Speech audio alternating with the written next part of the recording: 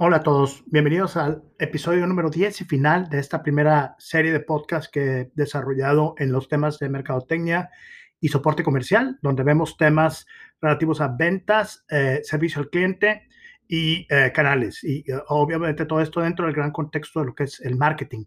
Esto desde la perspectiva de un profesor. Yo soy un profesor universitario, doy la clase de mercadotecnia en varias acepciones, entre ellas la básica, ¿no? Y sobre esa plataforma es que estoy desarrollando estas, vamos a decirlo así, reflexiones sobre temas que son sumamente prácticos y estratégicos y que deben cumplir dos funciones. La primera, pues, es retraer esos temas si es que ya llevaste el curso, y segundo, darte un marco de referencia práctico y directo sobre cómo se utiliza, ¿no?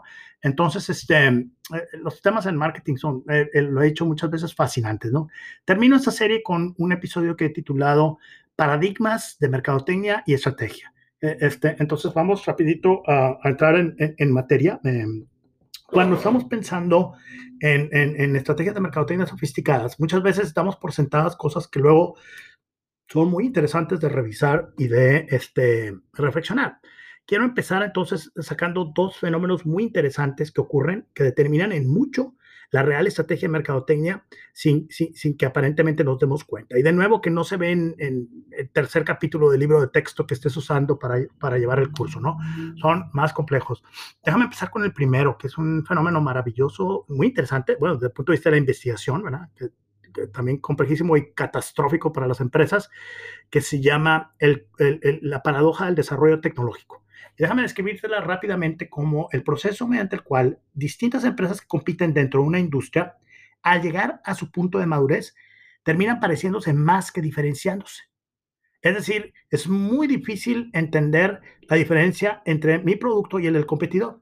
Esto ocurre, de acuerdo a personas que han hecho investigación en este tema, al hecho de que la base productiva de esas empresas termina siendo lo misma. Los proveedores de soluciones tecnológicas, operativas, manufactura, procesos, terminan siendo los mismos y atienden a Chana y a Juana, es decir, a mí y a mi competencia. Entonces, el producto final termina siendo algo que se parece mucho en sus características y atributos. Piensa, por ejemplo, si yo le quitara los logotipos a dos marcas de coches y dijera, aquí está un Honda Accord y aquí está un Toyota Camry, y le quito los logotipos, te lo aseguro que vas a batallar para distinguirlos. Si remuevo también toda la imagen gráfica de dos bancos y entro al banco, el banco es lo mismo. Dentríficos, pastas de dientes, como decimos en México, quítale el logotipo a Creste Colgate y dime cuál es cuál. Es sumamente difícil. Los refrescos, ni se diga. Aerolíneas, universidades, o sea, el proceso entonces ocurre prácticamente en cualquier sector de actividad comercial, cualquiera. Entonces, ¿qué es lo que pasa? Bueno, pues tengo un problema muy serio, ¿no? Que voy a terminar entonces con productos cuyas características y beneficios, atributos y beneficios son, de acuerdo a Ransom y Bowman, 85% similares, 85% similares. Entonces, vamos a ponerlo así, volviendo a los coches, ¿no? A ver, y la marca de llantas con las que terminan de producir y vender el coche, Michelin. Y bueno, vámonos a algo más sofisticado, ¿no? Que es la pintura, ¿no? La pintura la provee DuPont, ¿no?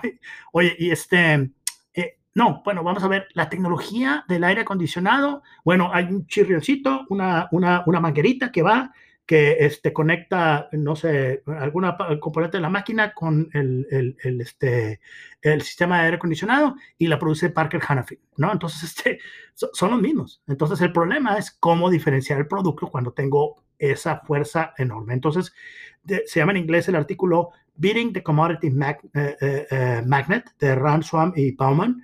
En el Journal of Industrial Marketing Management, 1992, aparecen todas estas ideas que te estoy dando, ¿no? Que obviamente existen desde entonces. Y pues lo interesante es cómo vemos eso. En el mundo de la publicidad, el otro problema muy grave se llama paridad de marca. Es lo mismo, nomás que las marcas. No puedo distinguir entre una marca A y una marca B. Es decir, como se parecen tanto los productos, termino sin darme cuenta cuál es la diferencia entre una y otra y batallando mucho para decir, esta marca no sé, de botanas fritas y esta otra marca de botanas fritas también termina pareciéndose mucho, ¿no? Entonces, ¿cómo combato este problema de paridad de marca y de paradoja del desarrollo tecnológico? Es un poco el tema de hoy, ¿no? Vamos entonces a terminar con un problema muy grave de estas dos situaciones. Cuando tú no puedes distinguir entre el producto de una empresa y el de otra, ¿cuál es tu criterio de decisión de compra? el precio. Te vas a ir por el precio. Si asumes que los productos son iguales, vas a decir, pues me voy a ir por el más barato, al cabo son iguales. Entonces eso es desastroso para la mercadotecnia, eso es desastroso para los procesos comerciales. Genera un proceso de anti-lealtad de los clientes, un proceso de deterioro financiero para las empresas, empieza un proceso de comoditización, entonces las empresas ya no le empiezan a meter dinero ni a la diferenciación, ni investigación ni desarrollo, porque ya no creen, consideran que vale la pena, mejor se dedican a imitar lo que haga el competidor y ya, ¿no? Y entonces ahí le sacas eso. Y patético como suena, es una práctica muy común de las empresas que simplemente no se dan ni cuenta que están metidas en estos dos temas fuertes de paridad de marca y de paradojas del desarrollo tecnológico y que no tienen que ver eso. A algún punto una estratega dice, no, suficiente, vamos a utilizar otros paradigmas de mercadotecnia que no sean asociados a la diferenciación entre productos basada en atributos y beneficios para ver eso. Y el primero que se generó ya hace mucho tiempo es el de la promoción, ¿no? Entonces vamos a promocionar nuestro producto para generarle a nuestra marca una imagen única y diferente a la del competidor. Y ahora ya no voy a hablar tanto del producto y lo que hace, sino de quién lo compra, cuáles son las situaciones de compra, cuál es el valor agregado, mucho énfasis en la parte emocional y la conexión emocional de la marca con el cliente. Entonces empiezo a trabajar procesos muy sofisticados, algunos incluyen el uso de testimoniales, hoy le llamaríamos influencers, el proceso de manejo de emociones, música, humor, algunas veces miedo, cualquier cosa que lleve a sublimar emocionalmente a mi producto lo diferencia. Entonces esa imagen de marca se vuelve en el gran fenómeno publicitario de toda la vida, ¿no? Todavía sigue ese paradigma, ¿no? Y termina, o más bien llega a su culmen en el proceso de posicionamiento, donde yo quiero posicionar mi marca en función de ese grado complejo de asociaciones mentales, psicológicas de mi marca con el cliente, donde el cliente es capaz de categorizar, algunas veces más emocional que verbalmente, mi producto con relación a la competencia. Y en ese posicionamiento, si yo lo hago bien y quedo, como dicen, en el share of mind, es decir, entre las tres marcas que el cliente evoca, o mejor aún, eso sería mi éxito, en el top of mind, es decir, en la primera que el cliente evoca, asumiendo que esa evocación sea una intención de compra, entonces ya triunfé, ¿no? Y ese era el paradigma de la promoción. Después, ¿qué crees que pasa? Pues que todo el mundo empieza a hacer promoción, todo el mundo empieza a utilizar las mismas cosas, los publicistas, perdóname, se vuelven chambones y empiezan a hacer publicidad pues muy similar, también como commodity. Entonces los productos también se vuelven en su promoción muy similares, ¿no? Entonces la publicidad distinta, pues entre comillas es distinta. La muy rara gana premios, se va a las palmas de Cannes y ese tipo de cosas, a los festivales, y es porque tiene algún chispazo, destello de algún tipo de manejo del humor o de las emociones, pero es el mismo paradigma de manejo de humor, el mismo paradigma de asociaciones, la publicidad se vuelve. Entonces, la publicidad se vuelve una cosa más, hay que hacerla, por supuesto, porque si no la haces estás fuera, pero ya no es necesariamente el último diferenciador. Entonces, por ahí en los 80 la gente empieza a decir, y ahora, pues ahora viene el tema del servicio. La diferenciación la voy a lograr a través de proporcionar un servicio mayor a mi cliente. Entonces empieza la gran evolución hacia el paradigma de calidad en el servicio. Ahora la manera en que yo genere la experiencia del cliente, la entrega del producto o del servicio y que el cliente quede satisfecho con ese proceso, la manera en que yo lo soporte y lo respalde, la manera en que genere asesoría técnica y respuesta inmediata a los problemas, se va a volver en el diferenciador. Entonces, todo se vuelca hacia el tema de servicio. Era cuando yo empecé a dar esa clase, ¿no? Emocionado estaba yo con ese paradigma, ¿no? Primero di promoción y luego di marketing de servicios, ¿no? Coincidentalmente estaba en furor todo ese tema de service quality, las publicaciones de Parasuraman y de Barry y Cy Hamill, que luego se volvieron clásicas, que luego también fueron muy cuestionadas, ¿no? Porque la parte de medición de esas variables no era confiable. Entonces, pero esa es otra historia dramática que pertenece en otro tema. El caso es que la parte del servicio y el paradigma se queda. Entonces ahora tengo promoción y tengo servicio. ¿Dónde está esa telenovela hoy en día? Porque ahora tengo que proporcionar servicio y tener esa parte. Bueno, pues ahora a partir de, vamos a decirlo así, 1997 empieza la gente a tener acceso a un nuevo canal de marketing. Y ese nuevo canal de marketing es el Internet, que le permite al cliente tener una plétora de información e interactividad, no solamente conmigo, proveedor del servicio y producto, sino con otros clientes. Y ese proceso de sublimación, de emancipación de los clientes, de manejo de la información, se vuelve en el tercero y actual de los paradigmas. Ahora estamos entrando al marketing digital, donde yo lo que tengo que hacer es construir un proceso digital paralelo al de mi operación tradicional. en ese proceso estamos. Obviamente hay empresas que nacieron con ese paradigma, hay empresas que están en procesos de transformación digital comercial y hay empresas que de plano no la están entendiendo y están batallando, ¿no? Están pasando aceite. Entonces, ¿qué es lo que ocurre? Lo primero que tengo que hacer es obviamente crear un sistema de comunicación y de gestión de los clientes a través de procesos muy primitivos de manejo de correo electrónico y de sistemas de administración de las relaciones con los clientes, por sus siglas en inglés CRM, Customer Relationship Marketing. Ya tengo entonces mi base de datos de clientes, empiezo entonces a sofisticar un poquito mi operación, generando un portal o un website con múltiples servicios que tiene la capacidad de generar información del cliente, tiene la capacidad de producir estímulos promocionales y publicitarios y tiene la capacidad de vender, de generar un canal de compra, ¿no? Entonces ahora ya tengo eso. Y ahora sigue el último proceso dentro de ese manejo de correos electrónicos y bases de datos y de portales con el tema de las redes sociales. Y las redes sociales se vuelven entonces en el último proceso de desarrollo de lo que ahora ya no se llaman segmentos de mercado, se llaman comunidades de marca y comunidades en la web.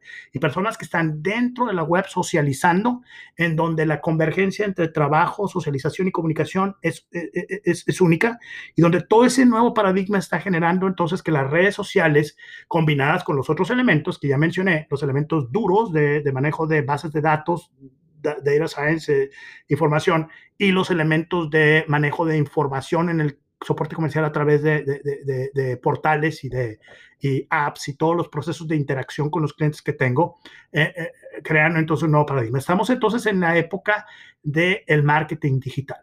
Y ya es impensable que exista cualquier negocio que esté haciendo actividad comercial que no sea digital ya, en alguna manera. O sea, mínimo tienes una cuenta de correo electrónico, mínimo. O sea, una persona abre un changarrito, lo primero que hace es decir, bueno, estoy en el changarrito @gmail.com y entonces empiezo a recibir correos, ¿no? De la manera más primitiva. Tengo una computadorcita que tiene Excel y ahí empiezo a meter información, ¿no? De los clientes y ya tienes tu CRM, ya tienes tu primer proceso digital, entre comillas. Eso es obviamente básico, primitivo y muy absurdo. Eso no es marketing digital. Pero sí, porque es exactamente la génesis, donde empieza todo, ¿no? Entonces, obviamente, a partir de ahí todo es sofisticación, todo es meterle más al canal de la Internet para que se convierta en el mundo paralelo o en algunas cosas de mainstream. Empiezo yo mis cursos de mercadotecnia digital preguntándole a mis alumnos, oye, veo a un tipo que trae unos Nikes, unos Adidas ahí que los estoy usando, siempre hago eso, ¿no? Y veo esos zapatos y digo, ¿y dónde los compraste? Entonces, así le pregunto, ¿dónde los compraste? Continuó la parte que se cortó. Me estaba hablando sobre los zapatos de los estudiantes y de dónde los conseguían. Y la anécdota va en ese sentido, ¿no? De que le preguntaba yo al alumno, bueno, ¿y de dónde los compraste? Invariablemente la pregunta es en algún sitio web, ¿no? En algunos casos iban y revisaban en la tienda, en algunos casos compraban en la tienda y son una generación de transición donde se sienten cómodos todavía yendo a las tiendas, pero ya su plataforma comercial es el principal canal de venta, ¿no? Entonces, cierro esta parte del tercer paradigma del marketing digital, simplemente diciéndote, pues, que ese es el actual paradigma, ¿no? Y obviamente me estoy quedando en lo muy convencional al hablar solamente de las típicas plataformas, porque estamos en la época en la que ya estamos pasando más allá de la información descriptiva y estamos entrando al tema de la parte predictiva, ¿no? Con muchísima fuerza vienen los temas de inteligencia artificial, de desarrollo de algoritmos, de manejo de programación por partes, de manejo de bases de datos, todavía con mayor nivel de sofisticación del que ya hay, eh, nuevas formas de programación, nuevas formas de desarrollo de inteligencia de mercados, que de alguna forma u otra son las que están generando el nuevo paradigma, ¿no? El nuevo paradigma entonces ahora va a ser la predicción de esas actividades. Y termino esta serie diciéndote, pues bueno, lo que viene en mi parte es un poco el tema de marketing digital y voy a acercarme un poquito también a mi audiencia en inglés, ya que ahora estoy acá en Canadá, entonces voy a iniciar una forma similar a esta de podcast con obviamente spoken in English, as I said before, pero con la idea de trabajar también pues los ángulos de marketing management, la mejor más con la idea de decision making, el proceso de management alrededor de eso, un poquito más con énfasis en el marketing plan y cosas que veo que son lo que se maneja en la agenda aquí, que es un curso muy estandarizado, ¿no? Pero que tiene como todos sus matices culturales y de procedimiento a fin de cuentas cada universidad hace las cosas distintas. Nosotros tenemos aquí en UCW esa forma. Entonces, me despido. Muchas gracias por tu atención y por tu interés en estos 10 episodios. Espero hayan sido de utilidad. Con mucha humildad te digo que los preparé con la intención de interactuar contigo. Ya sé que este es un formato muy lineal, ¿no? Pero de extender la relación que tengo muy episódica contigo, si eres mi exalumno, si estás en alguna forma de contacto conmigo. Y pues espero hayan sido de nuevo de tu interés y utilidad, ¿no? Y pues te invito a que los planes que hagamos en el futuro, pues nos consideres y nos sigas dando el enorme privilegio de tu preferencia. Soy Salvador Treviño, profesor de marketing, y estoy terminando la serie Marketing y Soporte Comercial, donde analizamos temas de mercadotecnia, ventas, canales y servicio al cliente. Por tu atención, muchísimas gracias, muchísimo éxito, mantente seguro en esta época del COVID y hasta la próxima.